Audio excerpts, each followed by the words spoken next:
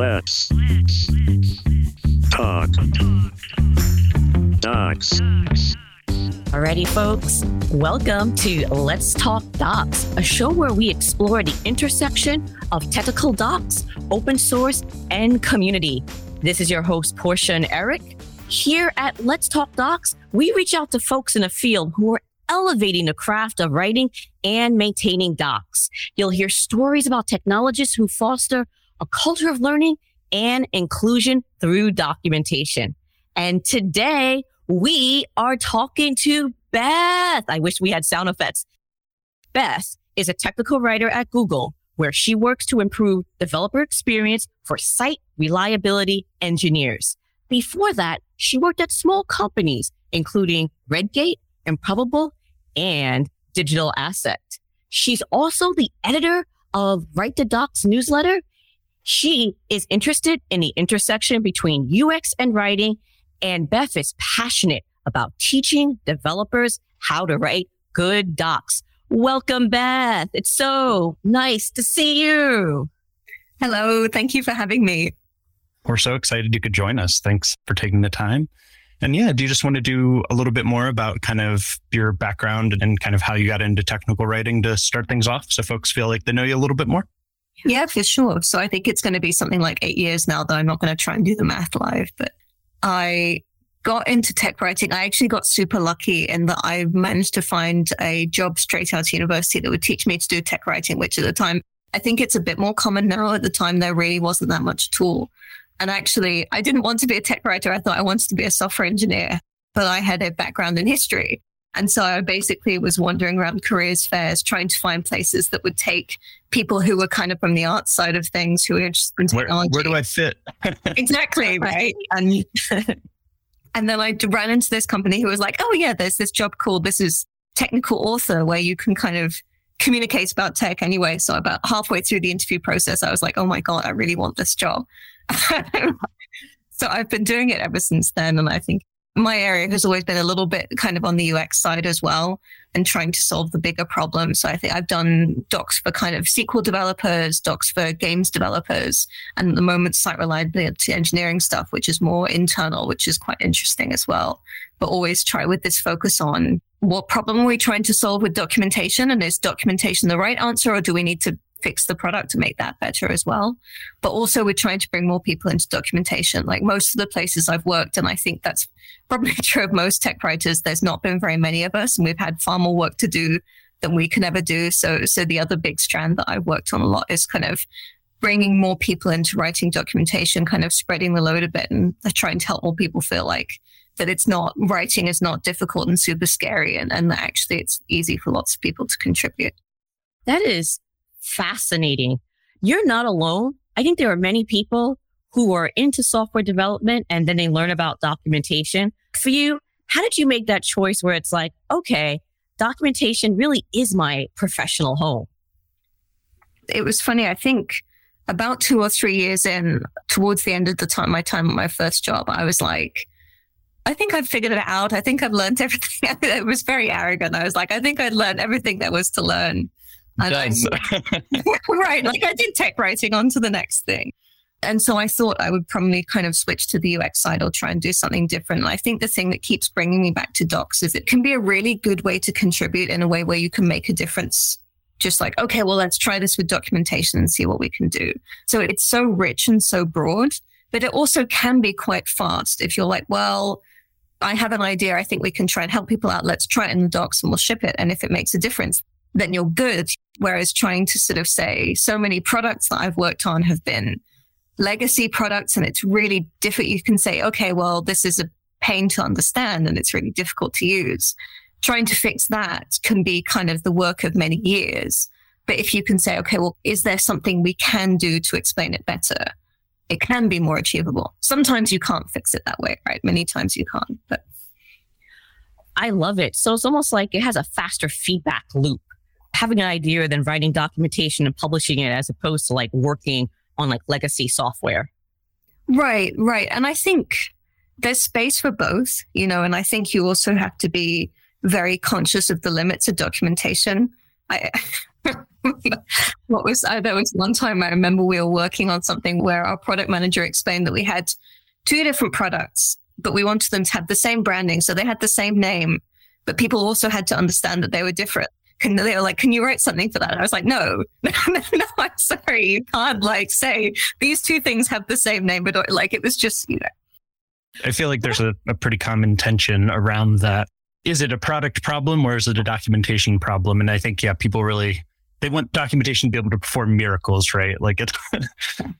I think that thing about it, you can't perform miracles. I think it can be hard for people to understand what you can and can't achieve with docs. And I think the sense of, you can make something, you can take a complex thing and you can kind of clarify it, but you can't reduce the complexity, I think, so much. And if you just have something that is, this is just a mess and you're expecting me to try and make it not a mess, that's not going to work. And that's where I think we, as well, this kind of side where we get closer to product management and working with other people to say, hey, we have this user need. There's something that people really need here, but we can't fix this with docs. And we need to, if we want to fix this, then we need to think about prioritizing it in a different way. I think that's an important way that tech writers can contribute as well, because I think sometimes we come across those realizations because of the work that we're doing. I think this is really valuable because many of us have a hard time having that conversation of telling the other stakeholders, hey, documentation can't fix this. So could you just give us another way of how to diplomatically express that to stakeholders? The only answer I can think is essentially that you have to try and and I think that's part of that relationship building as well, that you're showing willing. You're not just say, don't be ridiculous, documentation can't do that. When you can say, okay, well, you want me to try and explain this really complicated thing. Okay, I'll give it a go. Let's try and let's see. And we have this for the product that I've been working on for the last year and a half, which is some immensely complicated internal deployment tool that I won't bore you with the details of. But it's a series of interlocking systems, basically, that people find it really hard to reason about. They're like, okay, well, why don't we try? And they ask for documentation and they ask for training. And I was like, I will try and produce something that explains all the concepts here. And we get to the end. And I think especially if you can do a good job, you're like, look, this is a good document explaining how all these things work. And we can see that it still doesn't solve the problem. And people aren't just going to be able to read this and suddenly the UI will become magically clear. Yeah. So maybe this sort of showing, not telling. In the other example, Brilliant. Where it was sometimes you can just present the logical impossibility of it. If you're you've wanted to do this thing, but let's walk through how, what possible way could this work? What possible way could I tell someone that these two things are the same and different at the same time? But showing willing and trying to help solve the problem as well. I think saying, it's I would love to solve this with docs. We can't do that. But here are some suggestions for something we could do that I think might help. And yes, maybe this takes engineering effort on. Yes, maybe it takes longer. But then if solving this problem is important, then we should explore other ways of solving it as well. I think it's great. I think when you're talking to the different stakeholders, it's about problem solving and everyone's on the same team. Everyone wants to get that problem addressed. And I think just having that mindset is very useful. And that's something actually, I think, bringing people into it from the other direction as well. One of the things that has worked really well for me in the past in getting more people interested in documentation is helping them see that as part of the problem that they're solving. And, especially, I think there are different philosophies of whether software developers should be just doing development, whether you do a little bit of everything and you do the testing and you help launch it and all of this stuff. But if you're working in an organization where a developer sees their role as, I need to finish the thing and I need to make a good feature and I need to make it usable, then it's dead easy because you just say, oh, well, I have had a lot of conversation along the lines of, well, what does someone need to know in order to be able to use this thing that you've built? And they go, okay, well, this, and this. Okay, well, then they need some way to find this out. And if you have the case that it's just, here's how this fits into what you want to do already, that can work nicely. Beth, this is gold because so much of our jobs is actually talking to the developers and making sure that we have that productive conversation and that we get the information we need and our users need so that they can use the feature, they can use the product that the engineer has spent so much time building. one of the ways I've heard this talked about is kind of documentation needs to be in the definition of done. Like the feature is done once it is documented and usable. And I think in a lot of organizations, that's like a core thing that like bringing that accountability into the engineering organization with collaborators along in the documentation team and in the testing team and QA and all the different places. Like, it needs to have tests, it needs to have docs as part of a feature that is like in the finished column of your planning board or whatever, I think is another way of kind of instituting that at the process level as well. Yeah, 100%. Because it's both, right? It's like, we make sure we make space for this in the process, but we also, I think the testing is a really good analogy, actually. And there's a very similar thing of, you're not just, you make sure that you write the test, but also, I think everyone would you agree that we need to make sure that this works. So we're going to write tests, like, well, obviously. And I think documentation can fit in the same way and usability in the same way. We're like, well, we're building this, and if someone can't use it, then what was the point? Yeah, because I think traditionally, like developers, they see like writing tests, writing documentation as like annoying chores that get in the way. But demonstrating that it's actually part of the process of building a feature, I think is like super important. Yeah. Right. So for our next question, how do you figure out what the reader needs from the documentation? Because a lot of, documentarians, we call ourselves the advocate of the user. But what the heck does that mean? And how the heck can you be the advocate of the user? What does that process even look like?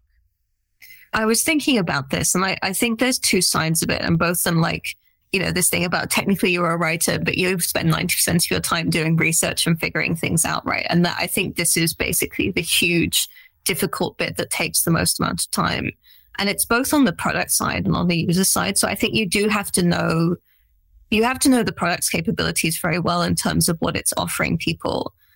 But then in terms of figuring out what users need, my go-to on this has always been user support. And I've been lucky in that the places that I've worked, I've always been able to kind of get in touch with those people and chat to them and get to know what problems they're finding, because I feel like you can get the theoretical view from product management for sure, and from various people who are like, this is what people are meant to want from this. But how that touches reality, I think, is usually through the lens of user support. And I think I just have always found it so interesting trawling through these questions of like, what is it because you get this insight into what people are trying to do, I think, in particular. And it's not that documentation should cover every single thing that user support covers, but having this sense of what was someone trying to achieve when they hit this problem. That is the gold that you can get from talking to support and looking at support tickets or forums or whatever. And I think that's, for me, what drives the documentation. What is someone trying to get done? Well, that's what we have to structure the documentation around. Forums and talking to QA, such cheat codes when it comes to figuring out what are the real problems as opposed to what we think are the problems. I remember when I started doing this, I was like, you can just find out.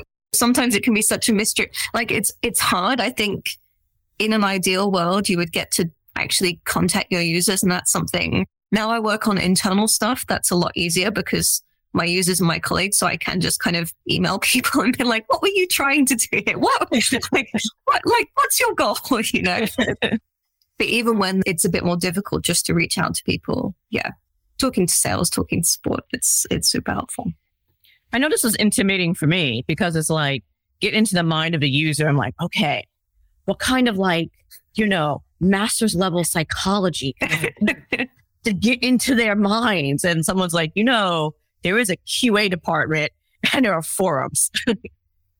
Right. But I think there is a little bit of that other side of it as well, because you do have to be a little bit creative and figure. You can't just be like, okay, well, these 3 users wanted these 3 things. So I know you were kidding, but I think there is genuinely a case of that as well, where you do have to kind of expand out a bit and in some ways have a bit of a vision of like, okay, well, what is the space of these users and what is the breadth of these people doing? So it's kind of, then that's I suppose you just have to, I've always felt it's kind of an intuitive, which is probably very risky. And I'm probably like leaving out a bunch of stuff by just kind of guessing. But yeah, it's hard to be complete, I think.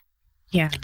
I think there's also a lot of product questions there as well around like, who do you want your user to be? Who is the market for the product and what do they want? Because you'll find lots of emails from people, and especially in sales and support channels, where who you actually want using your product, do they ask for things that don't really make sense? And so, there's definitely an editing and a kind of a lot of steps around processing that information into how to make it actually useful for documentation and knowing your product, knowing your market, and knowing who the reader is. And I thought it was really interesting. It sounds like you've had a number of different audiences in your career, right?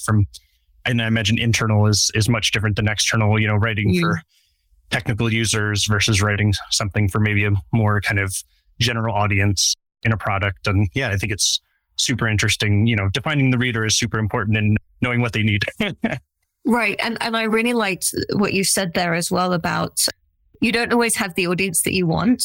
Both people using the product in a way that it's not quite designed for is a really interesting problem for documentation. And whether you say, okay, well, that's not what we want you to do and that's not supported, which is one approach, or, oh, it turns out actually our product is different to what we thought it was.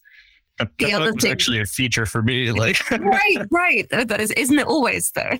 There's always someone who relies on it working the wrong way.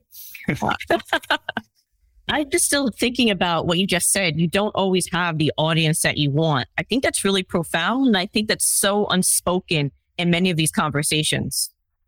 Right. It can be a real challenge. Sometimes if you it's hard for documentation to be successful if you're pitching at a group who's not actually the people who are reading it. It reminds me, and I think on the Write the Docs Slack, what a conversation that comes up quite often is around like pitching something at the right level. What's the appropriate?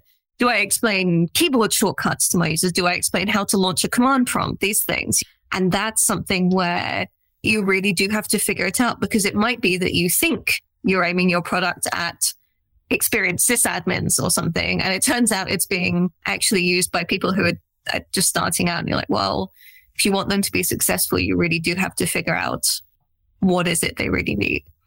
There was something Eric said as well that about the product message. And I think some of the most difficult documentation I've written was for a product where it was kind of a solution in search for a problem. I didn't realize this would be so hard until I tried it, but I just didn't know how to write documentation for this thing. And I remember talking to our product managers being like, you had these libraries, and I was like, so what would someone build with this? Why would they use it? And they were like, oh, well, you could do all sorts of things. But yes, you could. What do you want to guide people towards? Because otherwise you just have this really abstract documentation of, well, here is some functionality that you can use to build anything. And I find that very difficult, very undirected. In looking for a problem, I mean, you've opened a door from some jokes that I can only tell off air. I don't want to make the show too controversial. I love that concept of the documentation is where your solution must come into contact with the market or whatever. It's like, yes, we built a beautiful thing. And it's like, okay, but what is the thing good for? What are people searching for to find this thing? What are the top 3 things we want this thing to be used for? Right. That is more common than it should be, unfortunately, in our world. Well, I think it's hard, right? And I think there's a lot of the things that tech writers end up getting into are this kind of messy reality of theory hits practice, whether it's like, well, does our product actually meet this need, or does it? So I think both in product, we talked a lot about this, but also in the world of usability, I think technical writers often end up finding a ton of usability problems because you have to dig into the details and you're like, oh, theoretically, you just go through this nice wizard and everything is fine. But then practically you're like, hang on, but I don't know what I put here and I don't know what I put here and I don't know what I put there. And suddenly the person writing the documentation is like, well, this UI looks very nice, but it's completely impossible to use because we don't give you any guidance on what to input into this form or whatever. And I think that's why tech writers often end up giving all of this UX feedback, is because you find it. You have to find that reality. Yes, that's where the delusion ends, with the tech writer. That is so profound, Beth. I guess that's sometimes where that tension comes in at. We're like, get the product manager, you got the developer who are like, yeah, this is just going to solve world hunger. And then you have the tech writers like, okay, what is the real pain point that you're solving? They're like, what the possibilities? You're like, getting back to my question. That's super interesting because, yeah, I do think like product discussions can really add a lot of groupthink, or, like everybody who was involved in every conversation for months at a time. And then you're the first person kind of coming in and being like, okay, but like, how do we explain this to people who weren't in the meeting for like the last 2 months or whatever? And like, it's really interesting. I'd never also considered that. It's that kind of in the point where it meets the world and you're kind of the translator almost before support. Support is like, once it makes it into the world, then you actually get the user feedback, but you actually almost have to like play that role internally before something goes live with the user advocate, right? It's like, I'm asking these questions so users don't have to. Right. And you were talking earlier, I think, about getting a seat at the table and getting involved earlier. And I think that is one of the areas where it can show real value. It's harder, right? Because sometimes you only have negative things to show for it. Well, it's like, we didn't ship that terrible computing thing. But I think this asking these questions or saying, hang on, that you thought this would be obvious, but if you look at the detail, it's really not. I think it saves a lot of effort if you can say, you can't count those negative support tickets. But I think that is, to me, that's where a lot of the value lies, that it's a bit less obvious. And it's also like a practice of being diplomatic too. It's really hard to tell someone that, God, I wish there was some more sophisticated way of saying this, but it's really hard to call someone's baby ugly. And that's almost like, and I mean, that's kind of what you need to do, but you need to do it for the greater good. And being able to like articulate that where you're getting across, hey, this is for the greater good, which is our consumers, can be tricky. Or users, I mean. Yeah. And the baby can still change. Will grow less ugly with time. No, I'm not going to overextend this metaphor. Yeah. So for our next question, what the heck does ineffectual documentation look like? Like in the field, we know what code smells are, but what are like documentation smells? So I find that such a difficult question to answer, partially because I think there's a really good talk by Rihanna McNamara about what documentation is for, which we can link to in the show notes. And basically she talks about the difference between pretty and effective. I have this temptation all of the time, like wanting to make documentation nice. And so when you ask about smells, all of the things I can think of, most of them are like, oh, well, walls of text or like various things. They're almost aesthetic. When you look at a piece of documentation, you can be like, this is going to be a slog, right? Because of the way that you look at it. But I think ultimately it has to come down to, is it doing its job or not, right? And that's a lot harder. I think there are still some things that you can look for. Again, like I do a lot of kind of working with developers on the docs that they write. And one of the things that people end up doing is they're like, well, this information is necessary. So they put it in, but they don't frame it. And I think when you give people a piece of information that's just abstract, like here is a fact about this thing, it's very hard to assimilate and figure out what you're meant to be doing with it. And so I always end up this question of like, so why are you telling me this? Like, what am I meant to do with that? And the answer to that question, then you're like, oh, in order to, like, you need to be aware of this so you don't fall into this pitfall, or you need into this trap, or there's some other reason that I'm telling you this. When you actually put that in, then it starts to be a much more actionable piece of documentation. So I think that's the only smell I can think of in terms of information that doesn't make it clear why you need to care about it. Or you have a procedure that's like, oh, well, you have to follow this procedure, but it's not clear what you're getting out of it. Yeah. So the motivation of this question actually comes from your presentation, A Practical Guide to Making Good Documentation, the Haskell Z meetup, I believe. And what I really loved about this presentation was just how actionable it was. Because it's really easy for us to go on our soapboxes and say, well, this is not good documentation and it's hard to read wall of text. But I loved all of the examples you gave in terms of how to write effective documentation. I do remember the reasoning behind that presentation was basically giving, at the time I was working in a company that was, our product was basically a fork of Haskell, more or less. And it felt like there were plenty of people who could perfectly well write good documentation, but they didn't really understand what problem they were solving.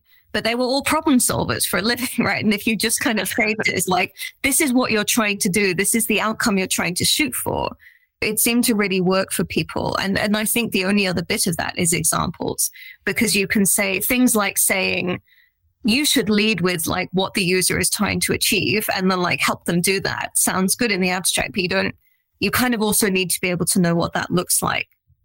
And that's what you showed. Like, I love how you went over, I think this was a group exercise where you went over different sentences, and as a group, everyone edited the sentence to make it cleaner and to really get to the point of the problem that was supposed to be solved. Oh, but is that the broccoli thing? Because I stole that from an old colleague of mine, so I can't claim any credit for this. Oh, there's more than broccoli in here. There's a lot of examples, but part of it is broccoli, yes. James Duffy, who I used to work with, he did this amazing talk about writing where he had this quote from the side of a pack of broccoli from Waitrose, which is a fancy British supermarket. It was sort of this like, we care deeply about the quality of food and blah, blah, blah. And he basically just went through this edit. So it was from this. And it was this beautiful exercise of just like making really logical edits where you're like, well, this is essentially saying the same thing. And you just edit until like, you're just like, well, this doesn't exist. I think the conclusion was like, food is important was basically the substance of what this was saying. And I think for documentation, you edit it down and you're like, oh, well, now the substance of what we're saying is there is some substance and this is the smallest possible version of the point we wanted to make. I think when you get, this was a bit cheating because it was some marketing content. So there's not really, you're just trying to kind of give an impression or something rather than say something concrete. Yeah. Yeah. I noticed in that presentation that the text eventually went to nothing. And it was like, is the takeaway that the text isn't actually saying anything, but it has other important qualities because it's marketing copy, but documentation, there's more of a core essence maybe to something that you're trying to get. And there is actually like a takeaway that the user is meant to get, and breaking away from some of the fluff to get to the takeaway is the process, right? And I feel bad about this as well, because I'm not like, marketing is this whole other skill set that I do not have. And I do not know how to like make things feel nice and have that kind of nice atmosphere. So all I can do is like, well, at least I can just give you the substance and I can be brief about it. That's what and I don't want the takeaway from my statement to be that marketing is useless. The goal is different. So they're trying to engender a feeling instead of impart information, right? And those are two very different practices. And they're both incredibly difficult. And for technical people, often feelings are much harder than ideas. And so, focusing on something that's information transfer is maybe less difficult than I think it is easier. I think it is. Those other things are harder, where it's like, what information does someone need to solve this problem? It feels a lot easier to figure out to me than that. Like, how can I make them like this, for example? And I do think documentation is marketing, by the way, as well. But I think it's a much more like, yeah, right. Yes. It is something that can be reduced to a seemingly technical problem. Yes. Whereas, yes, when you start dealing with the marketing aspects, I do think that's a little fuzzier, right? And a little harder to, for traditional.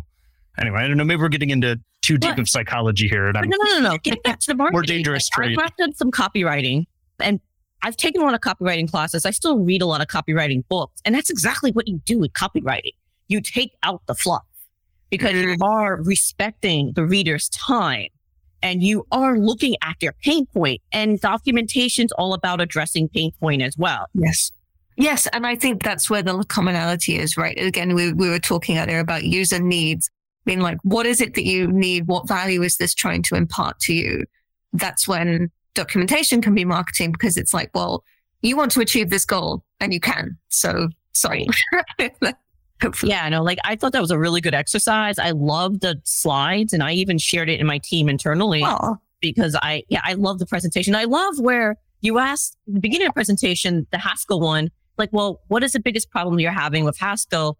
And then everyone says documentation, but the fact that you had a slide where you had different places where someone was complaining or talking about the poor documentation, I think really brought home the importance of documentation to an open source project or technical project in general. And I think this is something I remember talking to various people in the Haskell community about the difference between Haskell and Rust. And I think Rust has put in a huge amount of effort into documentation and helping people get started. And I think it ends up with a wider community. But there's obviously lots of differences and so on. I think it is something that the Haskell world, like, people are putting effort into. It's just knowing where to apply that effort so that it's actually going to be valuable. And you gave them a really nice path, because many technologists, many programmers, they know they have a problem, but they don't know how to fix it. And I think that presentation really got to that next level of, okay, we all are in agreement. This is an issue. Now, how do we address it? And the other thing I was thinking about before this conversation was in terms of helping folks out to that point, one of the things that I've noticed about various teaching materials, tech writing, including some of the ones that Google publishes, is we tend to focus on the smaller level because that's much easier. Of how do I make this particular piece of documentation good? How do I know I have this thing or I have this library I need to document and so on. I think one of the things that's really, really hard is when you get bigger than that. And I think that's somewhere I spend a lot of time teaching people the smaller level. And I think most people can learn to write well with a little bit of a hand. I really don't think it's the lower levels. I think they are quite accessible. I think what's really hard is a set of documentation, especially for a big product or a set of products, and trying to be how do we structure this whole thing so that it meets user needs? What should the big set of documentation look like so that people can use this and people can come on board and people can use it day to day and all through the life cycle of the product, making that a usable set of documentation and making it a usable set of documentation a year from now or 2 years from now, the maintenance problem. That's really hard. And I think I always feel like I have a bit of a gap there. If I can help people with the first bit, but the second bit of how do you solve the bigger problem, I think is really difficult. And so that actually gets to our final question. We're almost coming to a close, but we are very curious about that. You worked at several different companies. Can you tell us what is the difference between writing documentation for a smaller company as opposed to a FANG or Mang?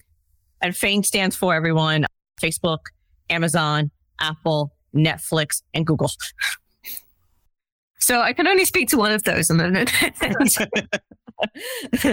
I don't want to generalize here because I feel like the small companies I've worked at have been so different. And I feel like I work at just one tiny corner of Google, and I'm sure there are lots of different experiences. But the only thing that's interesting to me that I've noticed is I feel like a lot of places struggle to get documentation to get written in the first place. And I feel like Google has got to the next problem along, which is that there is a good culture of people caring about documentation and the tooling is good, so it gets written. But then you have the problem of well, what do? You have all this documentation, you put some effort into it. But then what? Then you have this enormous mess and oh no, we're successful. How do we maintain this? Yeah. What's it called? A success failure, I think is what you're we thought we solved the problem, and now we have another problem. We always talk about it as good problem to have, right? Yes. It's a good problem, but it's still a problem. And in some ways it's a novel problem because most people are just struggling with the first success, right? And now you've achieved that and you're oh no, now we're in relatively uncharted territory and we've lost all our guides. Yeah. In some ways, I think you can still see it as having no documentation versus having outdated documentation. I think having outdated documentation is slightly better, but honestly not by much. At Google, they sort of had these, everyone's kind of joking in orientation about welcome to Google. All of the documentation is out of date. Good luck. So it's sort of this thing where people have put effort into it and people do write it, but then you end up with not whether it's not the will or not the skill or the structural prioritization to keep the documentation in a good state. And I think that's the thing that's really exhausting. You create your new shiny set of docs and you're excited and everything is great. And then your product changes and 6 months later, you're I have to do all this again? Are you kidding me? What happened to that win 6 months ago? Or 2 years later and it's a different team. Yes. They don't even, they don't even know the original documents were written, for example, and somebody's just doing a quick update.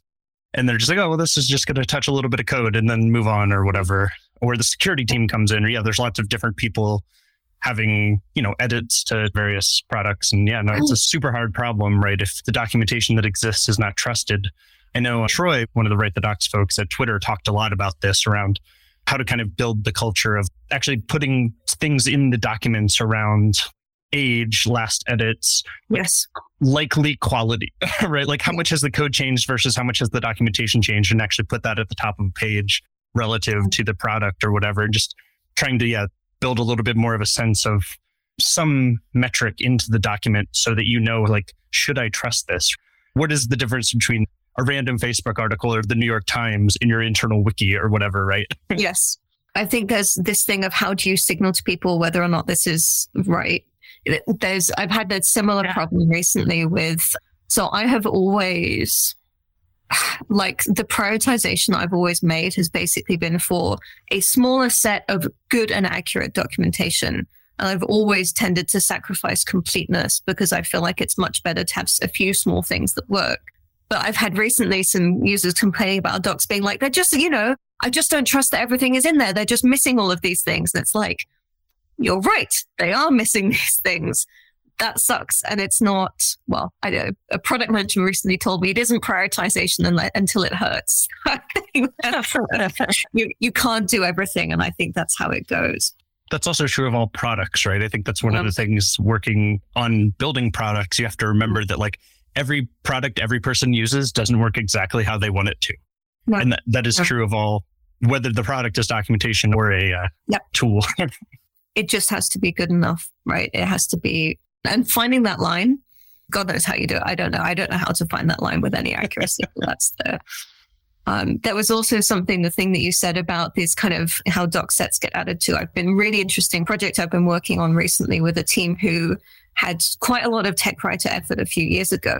And the team cares a lot about documentation, but they have cared about it in a very low level way. And they've done things like, every time we get a support question and it's not in the docs, we better make sure we put it in somewhere. And so they have ended up, and it's only been a couple of years, but they've gone from I felt like I was doing this archaeology of, I realized I could find the original structure that a tech writer had put in there that really made sense. But the whole thing had just kind of decayed and degenerated because the team they'd been trying to add to it and they'd been trying to make it useful. But I think they hadn't grasped. Again, it's step one. Step one, make sure you write the documentation. Step two is, but when shouldn't you write the documentation, and figuring out how you add to a documentation set with care so that you keep it healthy. And that's, it's more difficult than just shoving stuff in, for sure.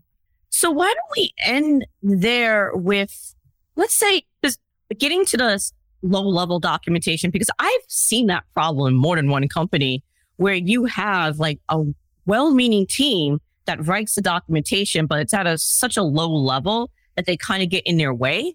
What's some advice that you would have for a team writing documentation where they can kind of prevent that problem, but they are writing documentation? I think it's just about focusing your energy, honestly. If people are keen and ready to put the time in, like, that is fantastic. And I think trying to say, okay, take that energy and do a little with it. And so trying to do something little that's really high quality. I think this ties back, we were talking at the beginning about how you can get this tight feedback loop and ship documentation quickly, potentially, to fix things. I think if you take that energy and say, okay, well, let's try and do a few things that we really think will make a difference, and then step back and see whether it worked or not. I think that is a much better way to use that energy, because if you just keep adding and adding and you're not taking that step back to figure out, is this whole thing still working? Are the changes that we make? In the last few minutes, I'm not going to get into the whole topic of how do you figure out whether your documentation is doing a good job, because you're going to need a whole other podcast. Maybe another time. Back loop. Then the emphasis on iteration is quite valuable for teams, and to have that mindset when they're also writing documentation. Yeah. And I think this thing of doing less, don't try and fix all your docs in one go. Try and do a few things and make them really high quality, and then you'll have a much better chance of making a difference. Beth, we're going to end with those very wise words. Yep. I was like, that was the ending. I mean, that was perfect. Thank you. So one more thing, though, before we let our audience go, is there anything else you want to promote or talk about? It sounds like you've done lots of good things, but is there anything else you want to draw attention to while you have the time? Well, I did want to mention the newsletter, because I don't know what the overlap in the audience here between Write the Docs folks and listeners to your podcast, but we try and have a kind of interesting range of conversations that we write up each month from that. So well, obviously I'm the editor. I think the newsletter is great, but hopefully folks seem to enjoy it. So yeah, I think that's the big one. Great. And awesome. if folks want to find that, they can just go to writethedocs.org and look for the newsletter.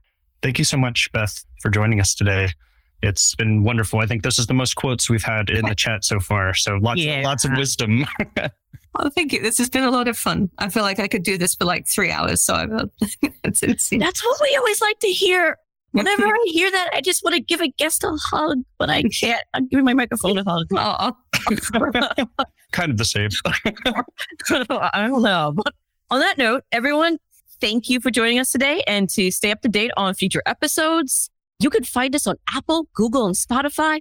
Please share this podcast with your friends and colleagues. And if you have any ideas for future episode topics, or if you would even want to come on as a guest, please email us at letstalkdocs@sustaiноss.org. We hope you enjoyed this episode. And until next time, keep writing and shipping those docs.